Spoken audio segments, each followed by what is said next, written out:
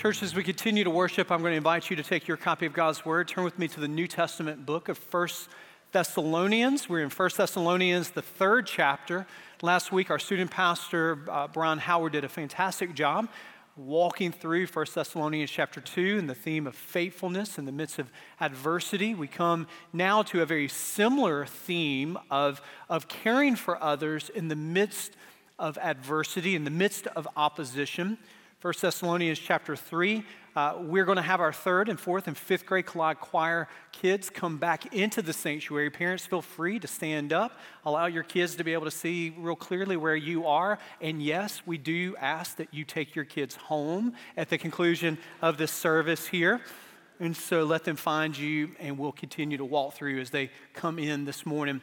One of the things that was a lasting memory to me growing up, and I have a feeling it is a lasting memory to many of you that are here, were when I was growing up, 8 years old, 9 years old, 10 years old, I would spend a week or two with my grandparents outside of Starkville, Mississippi, and one of the architectural features of their homes, there's just this central memory in my mind, is you would go to their house and they had this great room that all of the walls were lined with, to the ceiling, to the floor, bookshelves filled with books. They had a study, and in the study, lining the walls were bookshelves from the top of the ceiling to the bottom of the floor, filled with books. And it was just this treasure trove of all of these old books. I can still remember the smells of those rooms and being there in my mind as an 8-year-old, bored out of my mind, going through those books, pulling them off the shelf and looking at them. And those are tender memories to me. Both my maternal grandparents are in heaven now, but very influential in my life, even to this day. And their love for books and their love for reading has still made a lasting imprint upon me. I can still remember some of the covers of those books. One of the covers, hey, to our 3rd, 4th, and 5th graders that are walking in, thank them again for leading us in worship.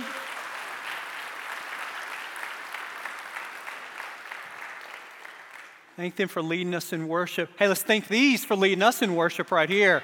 Here we go.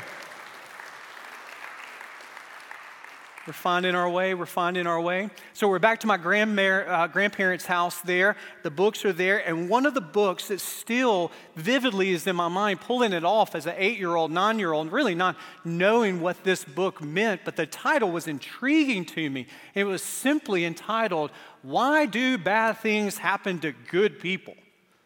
That was a popular book 30 years ago. Rabbi Harold Kushner is the author of that book. I didn't read that book, but it was one of the first times in that moment as a young child I realized that things in life could be difficult.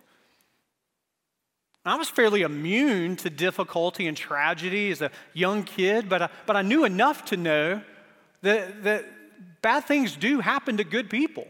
And why is that the case? Many Christians ask a very similar question, but they rephrase it. Why do bad things happen to God's people? There's some Christians that offer a flavor of Christianity that I think betrays the very truth of the gospel that actually says that's not the right question. Don't ask why do bad things happen to God's people. Actually, you need to just have more faith. If you prayed more, if you gave more, if you went to church more, if you believed more, God would put a shield of immunity around you, and calamity cannot come your way. Health, wealth, prosperity is yours if you would but ask. And what do we say to the prosperity gospel? What do we say to this teaching that endless ease and relaxation and material prosperity and earthly health is just ours if we would just ask? What do we say to that? Well, we have to open up God's Word. And that's what does our Savior say about this? And then we hear the words of our Savior in John chapter 16 said, "I have said these things to you, his disciples, that in me that you may have peace. In the world, you will have tribulation. But take heart, I have overcome the world." I know it is tempting to believe that if you just had more faith and you just prayed more and you just gave more and you just asked more and if you just believed more, I know it's tempting to think that at the end of that rainbow there is this treasure trove of your best life now. But I tell you what Jesus teaches us, not our best life now here on earth, but our perfect life in the eternity to come. That's what he promises us. He doesn't promise you immunity from calamity. He doesn't promise you a disease-free life. He doesn't promise you a difficulty-free life. He doesn't promise you a tribulation-free life or trial-free life. In actuality, as you walk through God's word, he promises us that he is going to be with us in the midst of those difficulties, and he is going to redeem those difficulties for our good and his glory. And Paul is writing to a church 2,000 years ago in this bustling metropolis of Thessalonica, they're facing trials.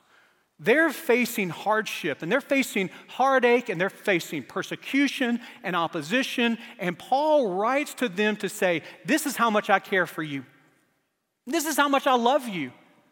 And if we would have ears to hear, we would hear Paul practically talking to us as Christians. How can we come alongside of our friends and family members and co-workers and neighbors who will walk roads that you have walked or maybe walking right now, roads of difficulty?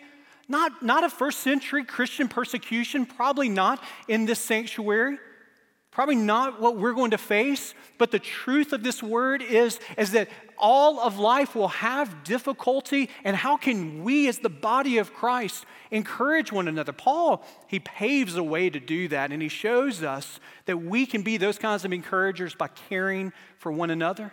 Listen to chapter 3, verses 1 through 5. The word of the Lord from the Apostle Paul.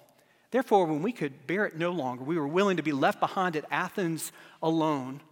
And we sent Timothy, our brother and God's co-worker in the gospel of Christ, to establish and exhort you in your faith, that no one be moved by these afflictions. For you yourselves know that we are destined for this. For when we were with you, we kept telling you before that we were to suffer affliction just as it has come to pass, and just as you know. For this reason, when I could bear it no longer, I sent to learn about your faith, for fear that somehow the tempter, who's the tempter, that Satan had tempted you, and our labor would be in vain. Now, what's the labor that Paul is referencing here? The labor, historically, is what we read about in Acts chapter 17. So in the margin of 1 Thessalonians, all of the details can be fleshed out by you just this afternoon filling out Acts chapter 17. They just remind us, Paul, Silas, and Timothy, they show up in this central booming city, 250,000 residents. There in Macedonia. It's called Thessalonica. They go to the synagogue. They are Jewish people that come to faith in Jesus Christ. There's already in those early days, in those early weeks, there's opposition. So much so that Paul's got to leave town with Silas 3 weeks into the planting of this church. They leave Timothy behind. They flee to Berea, Acts chapter 17, verse 10. And in Berea, guess what? Paul's preaching the gospel. There's opposition that comes his way. Paul's got to get out by the moonlight as his cover to get from Berea to Athens. In Athens, Silas, Timothy, and Paul, they regroup. And what does Paul want to do? He wants to go back to Thessalonica. Now, if you were Paul's advisor, if you were Paul's mentor, if you were Paul's brother or sister, you would take Paul off to the side and say, Paul, really appreciate the vigor. I really appreciate the persistence. I really appreciate your courage. But hey, let's have a little bit of reason here. I mean, you don't have to go looking for a fight. You don't have to go looking for opposition. They've already run you out of town. Let's let it cool down. Let's let someone else take up the banner of truth here. You don't have to go back there. But Paul, writing to the Thessalonians, one of the reasons he's writing is to say, in each and every chapter, I can't wait to see you again. We oftentimes think of the Bible as, and it certainly is the inspired Word of God, with rich theological truths for us to mine. But one way for us to understand First Thessalonians is simply a parent, the Apostle Paul, who longs to see his children in the faith, as you as a parent who sends your kids off to college. And you're weeks into that first semester, you're months into that first semester, and you're going to show up on that to that Saturday game. You're going to show up to the parents' weekend. Why? Because you want to see your kids. You want to see your son. You want to see your daughter. Paul has this deep, affectionate, paternal love for his children there in Thessalonica. And he says, let me see them again. Now, we know in chapter 2, specifically, you can read it with me in verse 18, Paul tries to get back there. And he tries to get back there as quickly as he can. And he says, we, Silas, Paul, Timothy, we wanted to come to you, I, Paul, again and again, but Satan hindered us. So Paul's trying to get back to Thessalonica, but for whatever reason, the opposition of the enemy is so strong that he cannot get there. Now, Paul doesn't tell us. I would like to ask Paul, exactly how you were able to see that Satan was behind that opposition that prevented you to get back to Thessalonica. I would also want to ask Paul, what exactly was the opposition? How does Satan hinder? To all of my questions, Paul doesn't give us answers. Probably the Thessalonians knew exactly what he was talking about. Scholars for 2,000 years ago, they kind of fill in the blanks. Maybe this is a thorn in the flesh that Paul is talking about. Maybe there's a sickness that prevents him from getting back. Maybe it's local persecution and opposition that prevents him from going back. We don't know the answer. The Thessalonians then, what we do know is that the planting of churches, the thriving of the body of Christ, is not just about earthly programs, important. People, important. But Paul is talking about a spiritual warfare that is occurring, and he is a recipient of this. He is planting this church, and he wants it to thrive. And he's sending Timothy, because Timothy can go there, and Timothy can see with his own eyes, because there's not a most wanted sign in all the post offices of Thessalonica that have his mug, his face there to be able to chase down Paul. So Timothy is able to get there and to see. And what does Paul tell Timothy to tell them? Well, in verse 3, he says, you yourself know that you or we are destined for this. Paul, what exactly were the Thessalonians destined for? Health, wealth, prosperity, endless earthly riches? Sit back, relax, have a good time here on earth? Not exactly what Paul's talking about here. Verse 4, for when we were with you, we kept telling you beforehand that we were to suffer affliction, just as it's come to pass, and just as you know. I hope you know this. And if you've been a follower of Christ for any amount of time, if you don't know this, you will learn this. Following Jesus isn't the promise of smooth sailing. Following Jesus oftentimes will lead us to rough patches of water, choppy water that we're just holding on, thinking that the very boat of our life is going to topple and that we're going to be stranded there treading water. But what Jesus promises us in this passage is that he is with us in the midst of the opposition. He's with us in the midst of the difficulty. He doesn't waste it. Jesus will give you an abundant life. But Christian, he doesn't promise you an easy life. And oftentimes, if we're to be honest, behind door A is ease, behind door B is abundance, behind door A is intimacy with Jesus, behind door B is ease. We want the ease. We want the smooth sailing. And our Heavenly Father loves us enough to not just grant us our wishes like a genie in the bottle. I mean, you understand this.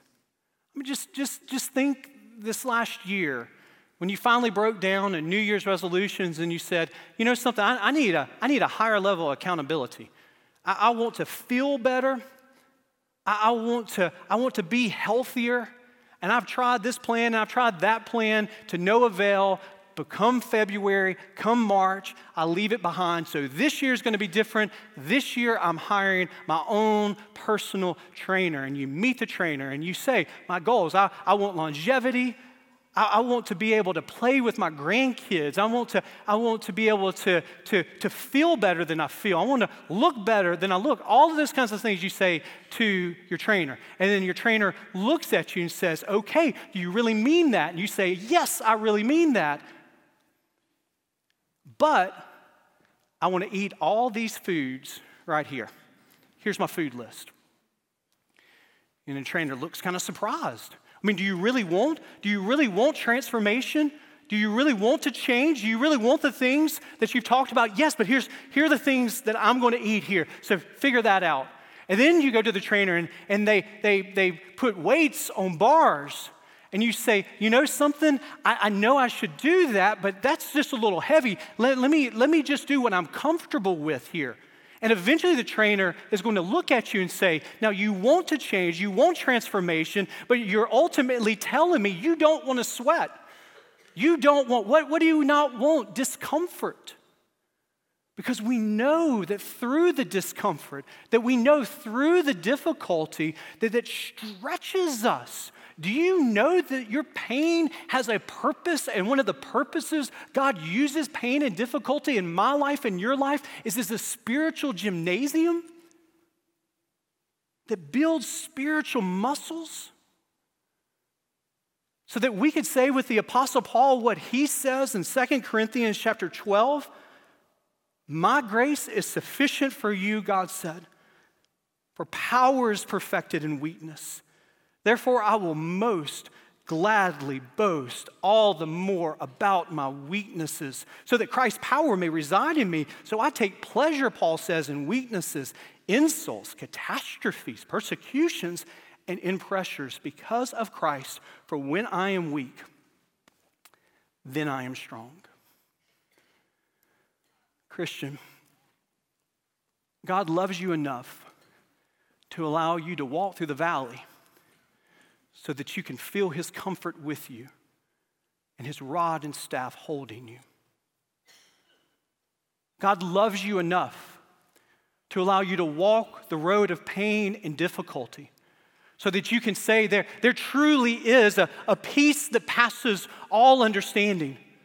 But for the way for you to be able to testify for his peace and his presence with you is for you to walk in the midst of the valley of difficulty, in the midst of the valley of disease, in the midst of the valley of devastation, in the midst of the valley of hard roads to travel that none of us want to travel. And Paul is saying to the Thessalonians, be encouraged, be strengthened. We told you this opposition was going to come. We told you this adversity is going to come, but we are here with you. And do you know one of the ways that God strengthens us and encourages us is that he puts Timothy's in our life. He puts Paul's that are encouragers in our life. And none of us in this room are probably going to have ample opportunities to be encouraging the persecuted church. And there are many people that are facing that kind of specific opposition and specific difficulty in our world. But in the world in which we live, it might not be first century Christian persecution or even 21st century Christian persecution, but difficulty, trials, hardship, heartache. It might not be your everyday experience, but is there anyone in this sanctuary that doesn't have a family member or a friend who is walking that road even right now? A coworker or a neighbor who you can't think off the top of your head? You know something? That person probably is walking down that road, and maybe that's you this morning. Paul took the time to love the body of Christ in such a way that he writes to encourage them. He takes the time to say, Timothy, get and see them. How are they doing? And do you know you're called and I'm called to be that type of encouragement to the body of Christ? There's someone in our life, maybe it's a person that's going through the transition of divorce, and they're rebuilding their life brick by brick. Maybe it's a person that's just laid off from their job. Maybe it's a person that knows what it is to sit in front of a doctor and that doctor look them in the eye and give them a diagnosis, and now they have roads of miles ahead of them with uncertainty and question marks before them. And these people, God has called us to be Paul's and Timothy's for. So we must be intentional. Maybe it's writing a card. Maybe it's picking up the phone and calling. Maybe it's scheduling a lunch. Maybe in the midst of the difficulty, it's coming by with food. Maybe it's in the midst of the difficulty, it's saying, hey, we're going to keep the kids, go out on us, and be able to just breathe tonight. We've got it. And we could give endless examples, but Paul shows us an intentionality to reach out and to care enough as Timothy goes to encourage and exhort, and we are called. But notice also in this passage, this unique reciprocal relationship where Timothy goes to encourage the Thessalonians, and when he's with the Thessalonians, what do we read? Well, read with me in verse 6. But now that Timothy has come to us from you, Timothy's been with them, seen with his own eyes how they're holding up in the midst of opposition. He has brought us the good news of what? Your faith and love, and reported that you always remember us kindly and long to see us as we long to see you. So it isn't a one-way street, is it? All of this paternal, affectionate love that Paul has for the Thessalonians, they in turn have for Paul, Timothy, and Silas here. Verse 7, for this reason, brothers, in all of our distress and affliction, we have been comforted about you through your faith. And this is one of the beautiful aspects of the body of Christ. You ministering to someone going through a difficult time is also one of the ways God ministers to you in your difficulty, in your trials. You see, sometimes we're in this place of hardship and we feel that we have to be the recipients of people's care and love. And the answer is yes, we need to be open to people loving us and caring for us. But also, here is Paul, who's been run out of these towns. He's on the run. He has faced obstacles and hardship. I mean, he lists them in that passage I just read when he says weaknesses, insults, catastrophes, persecutions, and pressures. And Paul says, Timothy's been there with you, and he has told us how you're holding up in the midst of the faith. He has told us how you're living in the midst of the difficulty. And you know what? We've been encouraged. We've been strengthened. And I hope you understand that God's calling upon your life as a follower of Jesus is not to swoop in and to solve people's problems. My calling, your calling, is not to be a Messiah or a Savior who comes in with a spiritual red bow to wrap up everyone's difficulties in this neat package and to try to fix people's problems. That's beyond us, that's beyond you, that's beyond me. We're called to walk with them and point them to the Savior. And when we do that, often their strength, their faith bolsters us in the midst of our own questions, our own uncertainties. Do you see what Paul's saying here? Do you see the beauty of this reciprocal relationship? I hope you do. I see it every week. It is one of the gifts of being a pastor. This last weekend, I wasn't with you because I was with my wife and our 3 boys as we celebrated my father-in-law's 50th year of ministry anniversary, which also happened to coincide with my mother and father-in-law's 50th wedding anniversary. And so on Saturday and Sunday, we were able to be with my in-laws, and my father-in-law has served as a faithful pastor for 50 years. And I just sat there on Saturday where church after church and member after member came to him. Some people that he had baptized as a little child who now have their own children that they came to the reception with. People that he counseled through divorces and layoffs. And what I noticed as I was seeing him interact with these people was this deep love and care, and the way that the people of God had ministered to the shepherd for 50 years, and the beautiful portrait of faithfulness between Danielle's mom and Danielle's dad, and this deep, tender love that they had for the churches that they served. And I left there just so grateful for this wonderful, faithful example, but I also left reminded of what a holy privilege I have each and every day to call someone on the phone, to be able to visit someone in the house, to be able to run by the hospital when people are facing some of life's difficulties and hardships with tears in their eyes, as I pray with them and they look at me and they say things like this, what I heard Friday afternoon as I was leaving Children's Hospital in the midst of a really difficult situation. And with tears in this mother's eyes, she looked at me and she said, God has been faithful through it all. Even in the midst of what we're facing, God is faithful in the midst of it all. And this is what the Thessalonians are saying to Timothy, and Timothy relates to Paul, and we get to be encouraged by the beauty of the body of Christ, serving one another and caring for one another. So we see this wonderful gift of caring for one another, but we also see very quickly how we care for one another by lifting one another up in prayer. In chapter 3, verses 9 through 13, Paul doesn't stop with just the intentionality of caring, but he serves these people by praying for them. He talks about praying for them, and then he just can't help himself. He starts praying for them. For what thanksgiving can we return, verse 9, to God for you, for all the joy that we feel for your sake before our God. Every time we close our eyes and think about you, we feel joy for you as we pray most earnestly, night and day, that we may see you face to face and supply what's lacking in your faith. Now may our God and Father himself and our Lord Jesus direct our way to you. And may the Lord make you increase and abound in love for one another and for all as we do for you, so that he may establish your hearts blameless in holiness before our God and Father at the coming of our Lord Jesus with all of his saints.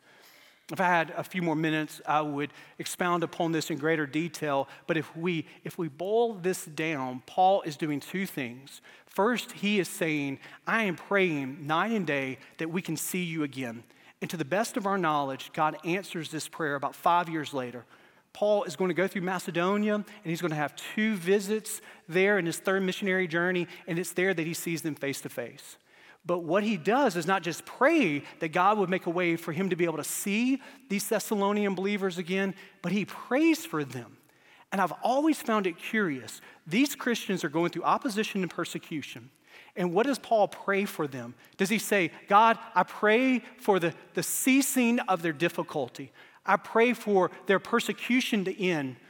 I am sure that was a concern of Paul's, but it wasn't at the forefront of his mind. You know what he does? He prays for their holiness. He prays for their love to abound with one another. He prays that they will look more like Jesus and love more like Jesus. That's what Paul is praying. And it is really instructive for us as we pray for ourselves to hold up in the midst of disease, in the midst of difficulty, or we're praying for loved ones and coworkers who are going down this road. One of the greatest gifts that we can give to these people that we love is us on bended knee praying, God, hold them, strengthen them, and make them look more like you and love more like you on the journey that they're traveling. I want us to do something that we often don't do here, but I want to give you just a very specific invitation. Paul and Timothy are loving the Thessalonians, and they're doing it in very specific ways. And my question to you is, with our eyes closed and our heads bowed in this sanctuary, I want us to allow the Spirit of God to bring to our attention the Pauls and Timothys that God has used to bolster and encourage us in the midst of our own difficulty. And when those faces flash before your mind, will you in this very moment thank God for them? But that's not it. Would you pray to God that this very week He would give you the wisdom, the courage, and the intentionality to love boldly, to encourage someone that is hurting? And would you allow those faces of your coworkers, family members, friends to flood your mind and your heart as you pray for opportunities to be an encouragement to them? Let's pray.